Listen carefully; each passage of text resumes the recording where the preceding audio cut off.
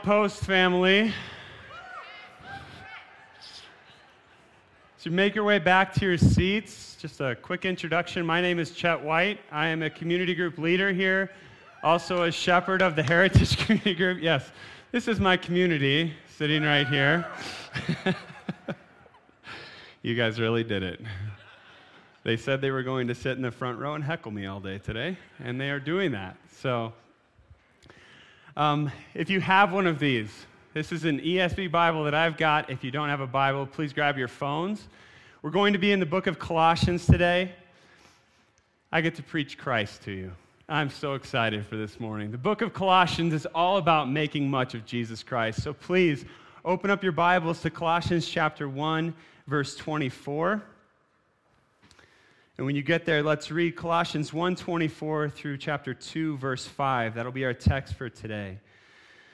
So Colossians 1:24. Now I rejoice in my sufferings for your sake, and in my flesh I am filling up what is lacking in Christ's afflictions for the sake of his body, that is the church, of which I became a minister according to the stewardship from God that was given to me for you, to make the word of God fully known. The mystery hidden for ages and generations, but now revealed to his saints. To them God chose to make known how great among the Gentiles are the riches of the glory of this mystery, which is Christ in you, the hope of glory. Him we proclaim, warning everyone and teaching everyone with all wisdom, that we may present everyone mature in Christ. For this I toil, struggling with all his energy that he powerfully works within me.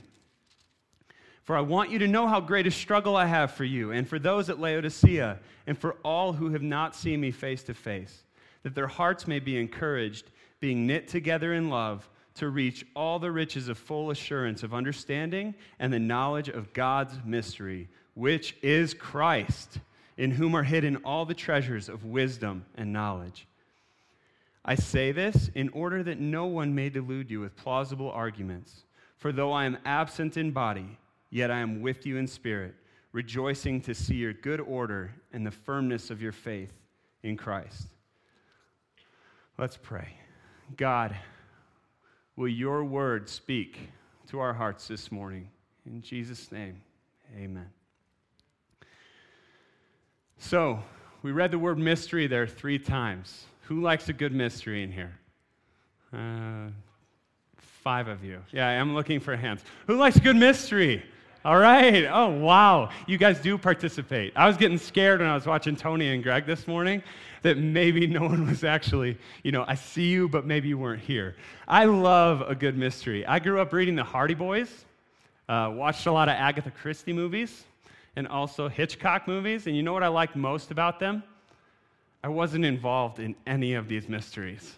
I got to read about other people dying, the murderer, who was the murderer. I put myself in the detective's shoes, and it's a lot of fun when you're not involved in the mystery, right? There's intrigue in other people's failures and other people's demise. There's something that we like about that. But let me tell you quickly about a mystery that involved me that I didn't like at all. About 13 years ago, I was a young college kid sitting in Michigan. I went to Michigan Tech University, and when I was sitting in my dorm room, I was talking to Priscilla Thomas in Powell, Wyoming, on the phone. Now, at this time, we were just talking, and for some reason in the middle of this conversation, I said some really stupid things, like, maybe you'll be okay with me continuing to talk with you? Can I call your dad or something, make sure it's okay with him? And she's like, why would you call my dad? We're just talking. And then she pressed me. She's like, well, how do you want to talk to me? So, any 19-year-old men in here, or boys in here, because that was a 19-year-old boy. Well, for 10 minutes I stuttered and stammered, and I couldn't get out that I liked her and I wanted to date her, okay? And so in the end, I got that out. It took me about 10 minutes, and I just put myself out there. Priscilla, I really like you, and I want to date you. Okay, I'll think and pray about that. I'll call you later. She hangs up. The next week, she didn't call me back. Now, if you've been in that situation, you put yourself out there and you're wanting someone that's better than you, that you don't deserve, you want their acceptance. A week feels like 4,000 years. It is awful. I'm happy to say Priscilla's sitting right here. She's my wife. We have 4 children, and it all worked out great. But that mystery was not one that I really enjoyed being a part of. See, that mystery involved me. There was a potential for success. She would say yes, or failure. She would say no. And that's really where the mystery ends, so it's really not that intriguing. But I want to tell you about a mystery this morning that is far more intriguing than that. The conclusion of this mystery was she'd either date me or not. But there's a mystery written about in 39 books of the Old Testament in here. And this mystery is life or death. This mystery involves every single one of you in this room. And this mystery really did take 4,000 years to be revealed. So let's look back in Genesis, and we're not going to open and go through all this because we would be here for days. But in Genesis, approximately 6,000 years ago, God created man in his own image. He was created perfect, without sin, and lived in communion with God. Adam and Eve were completely taken care of by God in the Garden of Eden. Adam was given one command. You may eat of all the trees of the garden, but of the tree of the knowledge of good and evil you shall not eat. For in the day you eat of it, you shall surely die. There's some Old Testament scholars in here. That's great. You shall surely die. Now that sounds pretty bad, but at this moment, Adam and Eve are completely free. They're in the Garden of Eden. God is walking with them. They are communing with God. Perfection. There's no mystery. God is right here. They get him whenever they want. They're not ashamed of themselves. They've been created by this God. All is good. All is well. But then, as the account in Genesis 3 goes, this serpent, who's the serpent? Satan, the devil. He approached Eve and he deceived her. How did he deceive her? He twisted God's words. He manipulated them. He told her, did God say you really can't eat of every tree in the garden? She said, well, no, he just said that tree. He's like, God doesn't know, and the day you eat of it, your eyes will be open, and you'll know all things, and you'll become like gods. And Eve ate of that fruit, and she gave to Adam, and he ate of that fruit as well. And as we know, sin entered the world. And with sin, as God had commanded in Genesis chapter 2, what came? Death. Now, he said, in the day you eat of it, you will surely die. Did they keel over and die that day? Not physically, but what happened? They spiritually died. They spiritually were separated from God. So God physically then removes them from the garden. They no longer have access to the tree of life in the garden. He sets up a blockade so that they can't get back into the garden. And this is where the mystery begins. We've now been separated by God, mankind. How do we get back to Eden? How do we get back to communion with God? And this is where the mystery begins. So due to his part in deceiving man, God pronounces a curse upon the serpent in Genesis 3:15. He says, I will put enmity between you and the woman, and between your offspring and her offspring. He shall bruise your head, and you shall bruise his heel. So this is the very first clue in solving this mystery in the Old Testament. Who would the mysterious offspring of the woman that God is talking about be? Could this mystery reverse the curse of death and bring us back to God? Fast forward a couple thousand years, the earth has endured a flood. It destroyed Cain's race. And God appears to a man named Abram. God tells him he will make him a great nation. And in Genesis 12:3, behind me it says, in you all the families of the earth shall be blessed. Will this mysterious blessing bruise the head of the serpent? So we have clues like this littered through all of the Old Testament. I promise I'm not going to read every promise of God from the Old Testament. Those are the only two we're going to look at. But there's a whole lot. You read through Genesis, and then we get into the Exodus, and we see the laws given to the people as it goes from Abraham to Isaac to Jacob. And then they are in Egypt, and they're under persecution from Pharaoh for hundreds of years. And then God takes Moses, and he raises him up to take them out into the promised land, and he gives Moses the law. And Moses teaches the people the law, and they are given the promised land. It almost looks like they've returned to Eden, doesn't it? But they haven't, because what's still dead? Their hearts. They might have been given a land. They might have physically been brought back into a place that looked good, that was God's promise for them, but it didn't fix what really ailed them. You see, their hearts were separated from God. They were hopeless. They were cursed to die. The Old Testament also gives us a story of God's enduring love and promise for deliverance. Over and over and over, we see prophecies. I will reside with you. I will make you my people. In you, all the nations of the earth will be blessed. Who is God talking about? For 4,000 years, it remained a mystery. So we have hopelessness, death, separation from God, but God's promise for deliverance. So then what happened? Who was here last week? The hands keep coming up.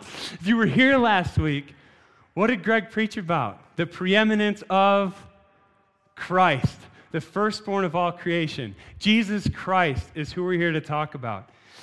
The seed of God, born through a woman. Remember that back in Genesis 3? Born through a woman, lived his life sinlessly, offered up his perfect body on the cross, and rose triumphant over death on the third day. The serpent's head crushed. All the families of the earth blessed through one man. As it is written in 2 Corinthians 1:20, all the promises of God find their yes in him. Do you guys see that? All of this mystery, all this intrigue from the Old Testament, 4,000 years of generations not knowing how they were going to get back to God. And God gives us one man, Jesus Christ. Let's think about that for a minute. Romans 3:23 tells us, we all, every single person I'm looking at in here, every one of you and me have sinned. We've all fallen short of the glory of God, just like Adam and Eve did. And what's God's promise to us? For our sin, the wages of our sin is death, just like it was for Adam in the garden. Ephesians 2 says that we are dead. We've already earned death in our spirit, separation from God. But Jesus Christ, the glory of God himself, takes our cold, dead hearts and makes them alive. And when I say alive, I'm not just talking like the people I see right now, but alive forever. Like alive in Christ means to have hope for eternity. You're not stuck here anymore. You don't have to live a hopeless life that's going to end in death. You've got eternal hope in your hearts. Do you guys know that this morning? That's why Scripture says, "O death, where is your sting? O grave, where is your victory?" It has none over you if you have Jesus Christ abiding in your heart. Isn't that awesome? You guys have eternity alive in your hearts today. So what is the mission as we get into the text here in Colossians chapter 1? The mission is to make the mystery known. Let's read verses 26 and 27 together. The mystery hidden for ages and generations, but now revealed to his saints. To them God chose to make known how great among the Gentiles are the riches of the glory of this mystery, which is Christ in you, the hope of glory.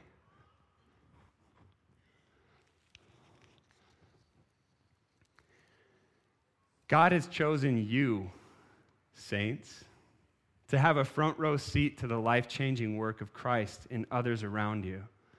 He says right here that he's revealed it to his saints. And I just said, you are saints. Did you know that?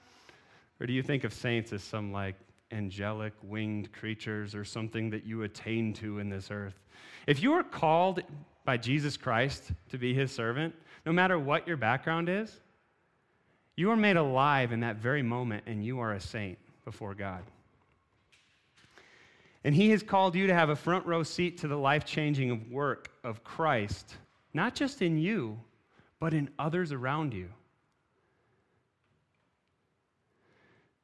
Not just the Jews. The Old Testament is largely written following the Jews. The Jews were the descendants of Jacob, but it's also for the Gentiles. If you don't know who a Gentile is, you're probably one of them. A Gentile is a non-Jew. So Gentiles, Jews, it makes up all the people of the world.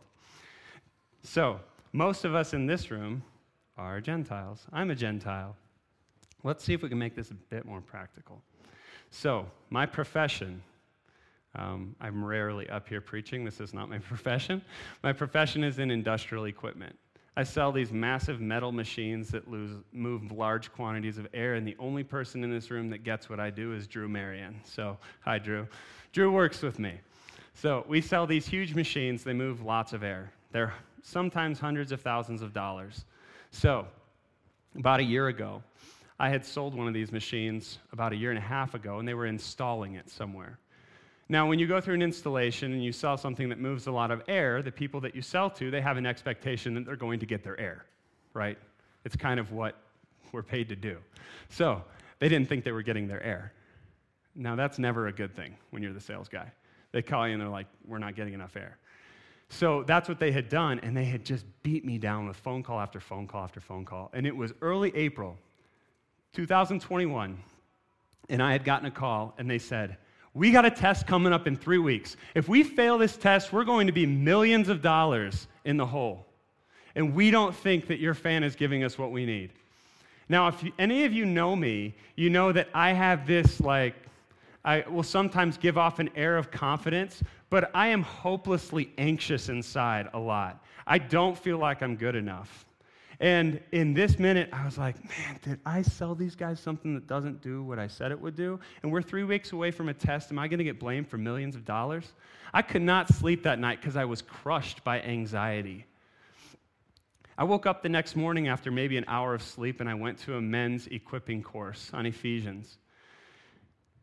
I did not hear anything in that lesson that day, so I don't know where Greg is, but if you taught, I'm sorry. I don't remember any of it. I was crushed, guys. I was sitting there at my table just empty, and it got done, and I sat there with my head down and couldn't move. I didn't know what to do. And there was a man at my table, and he's here, and I'm going to call him out. It was Tony. Where are you, Tony? Hi, Tony. Tony Mong was at my table. He said, what's wrong with you? And I told him about my anxiety. And you know what he did? Guys, my history is in the church. I grew up in the church. I was in the church 3 times a week from my youth until now. I had people around me my whole life, but I've never had people around me like I have here. He said, let's pray. What a novel idea. He went and grabbed a few guys, and I know some of the guys. Tommy, you're back there. Greg, you're somewhere. Greg, are you here? You're usually louder than this. Okay, Greg's with the kids. Okay, those were 3 of 6 or 7 men. And I'm telling you, as I sat there, these men came, and they walked up behind me, and I'm sitting on this chair, and I don't know who they are. And I just feel hands coming onto my shoulders. And as I sat there, crushed with anxiety, I couldn't even hardly breathe. I was so anxious over the situation. These men put their hands on me, and they prayed. And they just prayed simply, God, take away the anxiety that he's feeling. Please fill him with Jesus Christ. And I'm telling you, as these guys prayed over me, I've never had this in my life. God answered. He just tore away the anxiety crushing my spirit. And pretty soon tears are streaming down my face. And I walked out of that building that morning a free man in Christ. I was already free before, but he freed me again. And he chose to do it through 3 wrecks of men, along with a few others. I don't even know who the others were, but I do know these 3 guys. And if you know their testimonies, they were horrible men. really bad guys. Like, we listen to Greg every week. He was not a good guy at all. And you've heard him admit it freely. But what has God done through these men? I'll tell you what he did to me. He showed me the power at work within them. That power was not in them before. Tony almost offed himself. He tried to. He took his car up to 130 miles per hour, wasn't it? In the screaming rain. Took his hands off the wheel. Said, God, take me now. He thought God hated him. But God chose him. And God brought him here to Cody, Wyoming. Tommy back there. Tommy was not a good guy. Tommy was a horrible husband. Hi, Tommy. But God reached into his life, and he saved him, and he made him new in Christ. This mystery was revealed in his heart, and he brought Tommy here from Texas. He brought Tony here from Missouri. He brought Greg here from wherever he brought Greg from. Greg was all over the place, somewhere in the Carolinas, I think. All of these men were brought into one room where I, God's saint, was sitting an anxious wreck. And he used them to show me the richness of the glory of Jesus Christ in them, the hope of glory. Do you see this, guys? There's nothing. My situation was not too big for the hope of glory. I'm a saint. I've been a saint since I was 9 years old. God called me out of a life of sin, and I'll tell you the most crippling sin that I dealt with was lying. But what's interesting is before I joined Outpost, I would have told you really the biggest sin of my past was lying. I didn't exactly know what I was still dealing with. But I'll tell you now, I get crushed by a couple of things. I desperately want to please people. I get horribly anxious. I try to fix things. And that's what I was doing that morning. That's what I had been doing for weeks on the phone with these guys, was trying to fix everything by myself. And I was crushed by anxiety. You see that serpent we talked about back in Genesis? That's the devil. And he deceives me. He tempts me into being convinced that I'm failing, that only if I'd done a little bit more, things would have worked out. That the reason things aren't going well is that I'm not a good enough Christian. I don't work hard enough. I don't pray hard enough, read enough. You name it, I'm anxious over it. But that serpent's head was crushed by my Savior. He doesn't have dominion over me anymore. As those men prayed over me that morning, the power of anxiety in me was crushed because the mystery of Jesus Christ, the hope of eternal glory, spoke through to my heart through these men. And Jesus Christ revived the hope of glory back into my soul. The mystery was revealed to me that morning. Christ in me gives me hope of eternal glory. That's way more powerful than my anxiety, guys. That's way more powerful than my desire to please people. Jesus Christ is at work in me. So, we know the mystery. What is the mystery? I hear some whispering. What's the mystery? Christ in you, the hope of glory. That's the mystery. What's the mission? To make it known. So what are the means to the end? So you've been given this mystery. You've been given a mission to make it known. What are the means that God is going to use to make it known? Your testimony. Is it, Carson, is it you, not me? Like, I'm going to sit back and God's going to use you to make it known? Should be. But should that be our collective mindset? Well, boy, I sure am glad God used someone else to speak into my life so that I was saved. I hope someone else has that same person go speak into their life. Like, I'm good. I got a ticket to heaven. That is the mindset of many in the church today. Let somebody else do it. It's not my responsibility. I'm good with God. But actually, the suffering that was in my story, the suffering from anxiety that I deal with, it pales in comparison with the suffering that Paul endured for the church. So as we get back into this text and we look up at verse 24, it's fascinating what Paul says about his suffering. He says, "Now I rejoice in my sufferings for your sake, and in my flesh I am filling up what is lacking in Christ's afflictions for the sake of his body, that is, the church, of which I became a minister according to the stewardship from God that was given to me for you, to make the word of God fully known." And now we've really talked in great depth about verses 26 and 27. So let's go ahead to verse 28. Him, Jesus Christ, who we just talked about, this mystery, we proclaim, warning everyone and teaching everyone with all wisdom, that we may present everyone mature in Christ. For this I toil, struggling with all his energy that he powerfully works within me. And let's read here through verse 1 of chapter 2.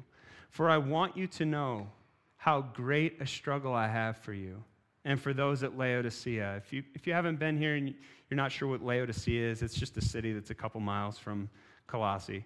It's sort of like Ralston. All right. "And for all who have not seen me face to face." So we're going to stop there for a minute. What we're focused on here is Paul uses these words to talk about his ministry to the church. Sufferings. "In my flesh I'm filling up what's lacking in Christ's afflictions." Now, real quick, is there anything lacking in Christ's afflictions for you? Do you struggle with that as you read this? Wait, what? I thought Christ was everything. And if you've been listening to the last few sermons, you know there's nothing lacking in the work Christ did.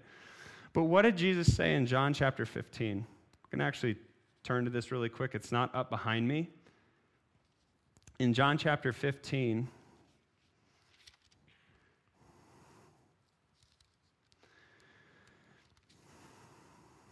in verses 18 through 21, Jesus is talking to his disciples. And this is really what Paul's talking about, and that's why we're reading it back here, is to just make known what he's referring to when he says that I'm filling up what is lacking in Christ's afflictions. Jesus says that if the world hates you, know that it has hated me before it hated you.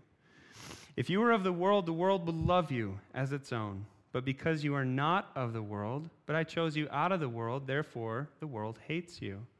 Remember the word that I said to you, a servant is not greater than his master. If they persecuted me, they will also persecute you. If they kept my word, they will also keep yours.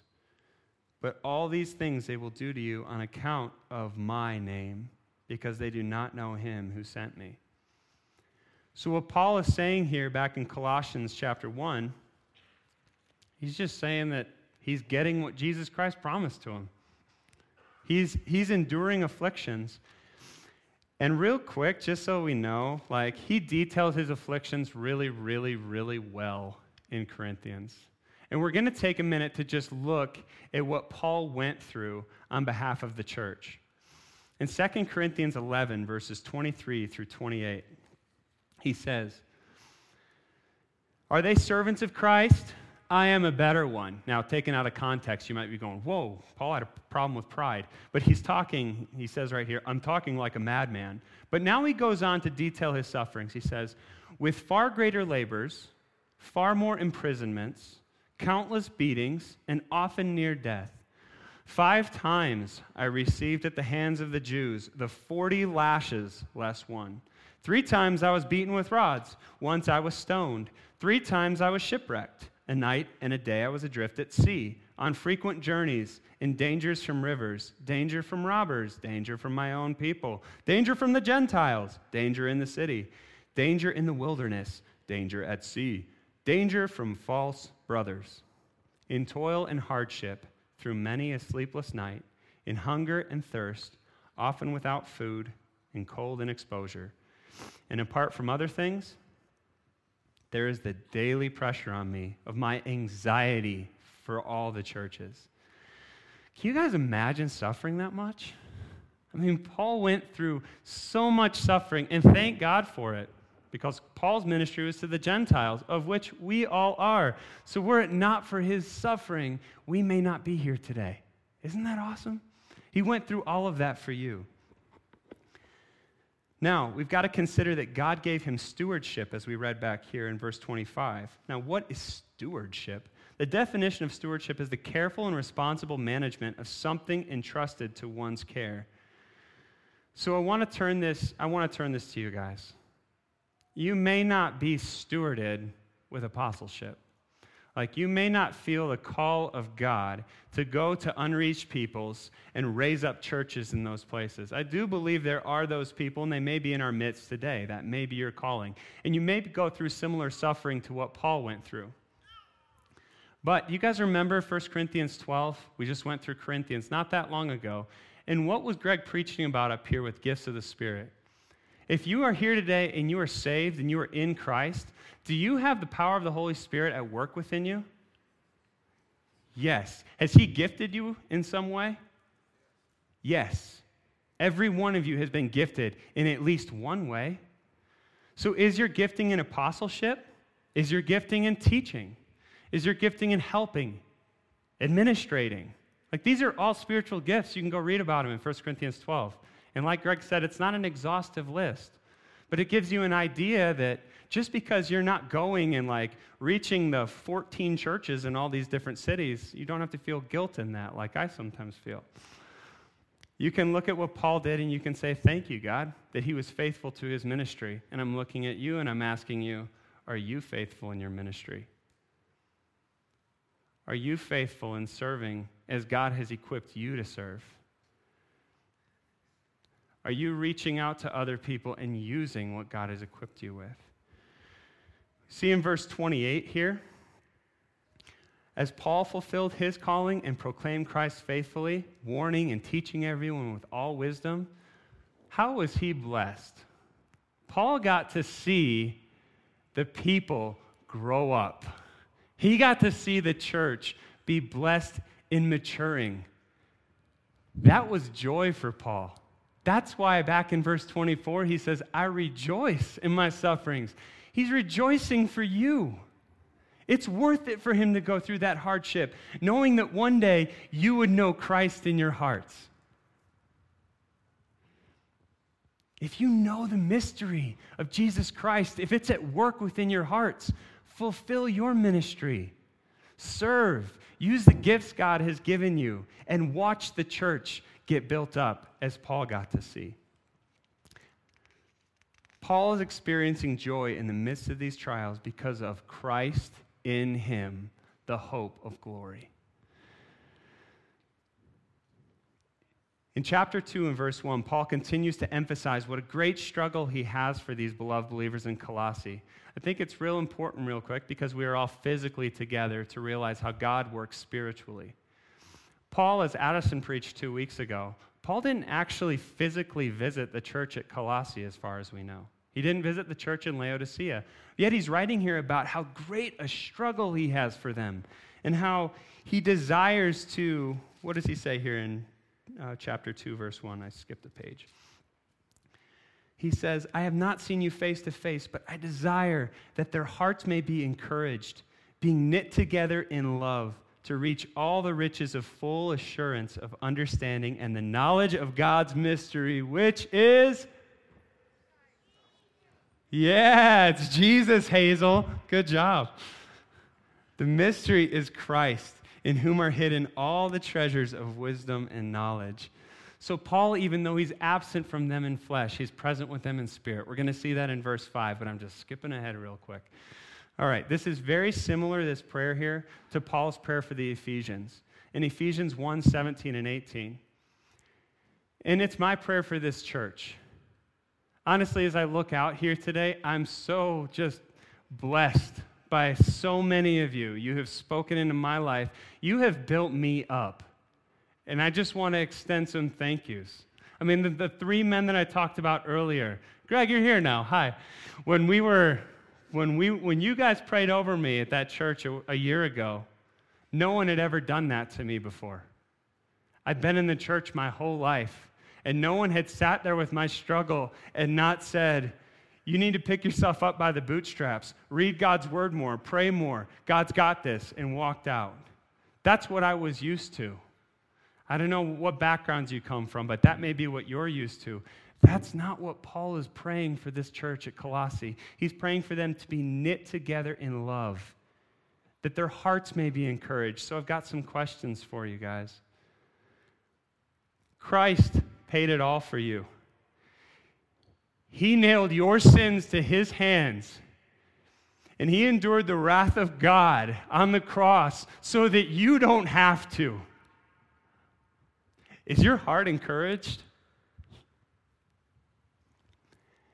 He's given you faithful brothers and sisters to run with you, as he gave me faithful brothers to run with me, to pray with me when I was hurting.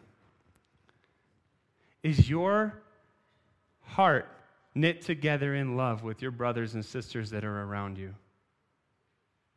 Are you growing with them, or are you still isolated? In Christ, do you have riches in full assurance? Do you know in your hearts and understand that it's Christ who paid it all for you? Do you know the mystery today? Sadly, the deceiver will do anything in his power to delude you into thinking there is another way to God. Isn't that what he always does? There's something more out there, guys. It's not just Christ. It's actually more you than anything. He's still the same wily serpent that he was in the garden, and he will fight to drag as many people into hell with him as he can. His message is the same as it's always been. God's not enough for you. There's a better life out there beyond God. It starts with believing in yourself. Is that a good place to put your hope and your trust in your dying flesh? That's what he's going to tell you. You don't need to bow to an oppressive God. Does he not make God seem to be just a horrible, oppressive being? And you believe that sometimes. He tells you, as I keep seeing all over social media, you do you. Isn't that some great advice? That's straight from the devil, guys. He's tempting us to think there's something great within us, and it starts with us. It does not start with us. Don't fall for it. John 14:6 said, Jesus said unto him, I am the way, the truth, and the life. You sang it this morning. Did you guys notice that? You're the way, the truth, and the life. You're the well that never runs dry. I'm the branch. You are the vine. That's John 14:6. You got to sing that. No man comes to the Father but by me, Jesus says. So as we close this morning, what are we waiting for, guys? Is there more of a mystery to be revealed? The path back to oneness with God, back into the Garden of Eden, communion with God, eternal life from the tree of life, comes through Christ and Christ alone. Do you know that in your hearts this morning? John 3:16 says, for God so loved the world. Can you guys say it with me? For God so loved the world that he gave his only begotten Son, that whosoever believes in him will not perish, but have everlasting life. In verse 5, we'll close here because it's what I hope to see next week. I'm not going to see most of you through the week. That's sort of good, sort of sad. But I'm not going to be able to meet all of your needs through this week. Your pastors aren't going to be able to meet all your needs this week. Hopefully you're in community. You have brothers and sisters pressing into you, being knit together in love. I want to encourage you, if you're not, seek it. Guys, I have never, ever been blessed as much as I have in the church as I have in the last year and a half at Outpost. My story is one of not feeling terribly encouraged before. Not being sure that I could share my hurts and my hang-ups and my problems. God has broken that spirit of oppression that was over me. And it's because of so many of you guys. Hi, community. It's because of you guys. You've pressed into my life. You have allowed me to be a part of yours. You've allowed me into your hurts, your hang-ups, your difficulties. Yes, I've suffered at times. You've suffered at times. And we'll continue to suffer. But let's suffer so that Jesus Christ may be fully known, may be made fully known, will spread abroad in all of our hearts so that we go out and we tell a dying world in Cody that Jesus Christ is alive and he's at work in us.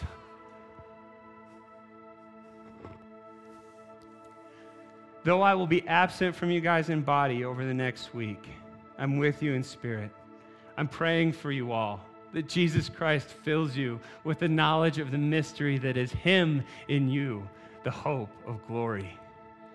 You have the hope of eternity alive in you this morning, and I'm so happy for you. I hope that you feel it when you leave here, that whatever anxiety is crushing you, don't let it crush you beyond this day. Come up and tell us about it. It's worth it. Just come up and tell us you're a wreck. That's okay. That's what I did a year ago. And God spoke to that. And God will speak to you too. Verse 5, though I'm absent in body, yet I'm with you in spirit, rejoicing to see your good order and the firmness of your faith in Christ. God, only you can do it. We depend on you for our daily bread, for our sleep at night. Lord, we depend on you to crush the anxiety weighing on our spirits. And we abide in your love. And I pray that this church will, Lord, recommit themselves if they've fallen away from you. If they haven't, I pray they will continue to press into Christ. And we will get to see the firmness of their faith in Christ as we assemble again next week and the week after that and through the week. I pray that we'll be growing in our faith in Jesus Christ, who alone can save us from our sins and bring us back to Eden. Thank you for revealing the mystery to us. I pray that we will make it known. In Jesus' name, amen.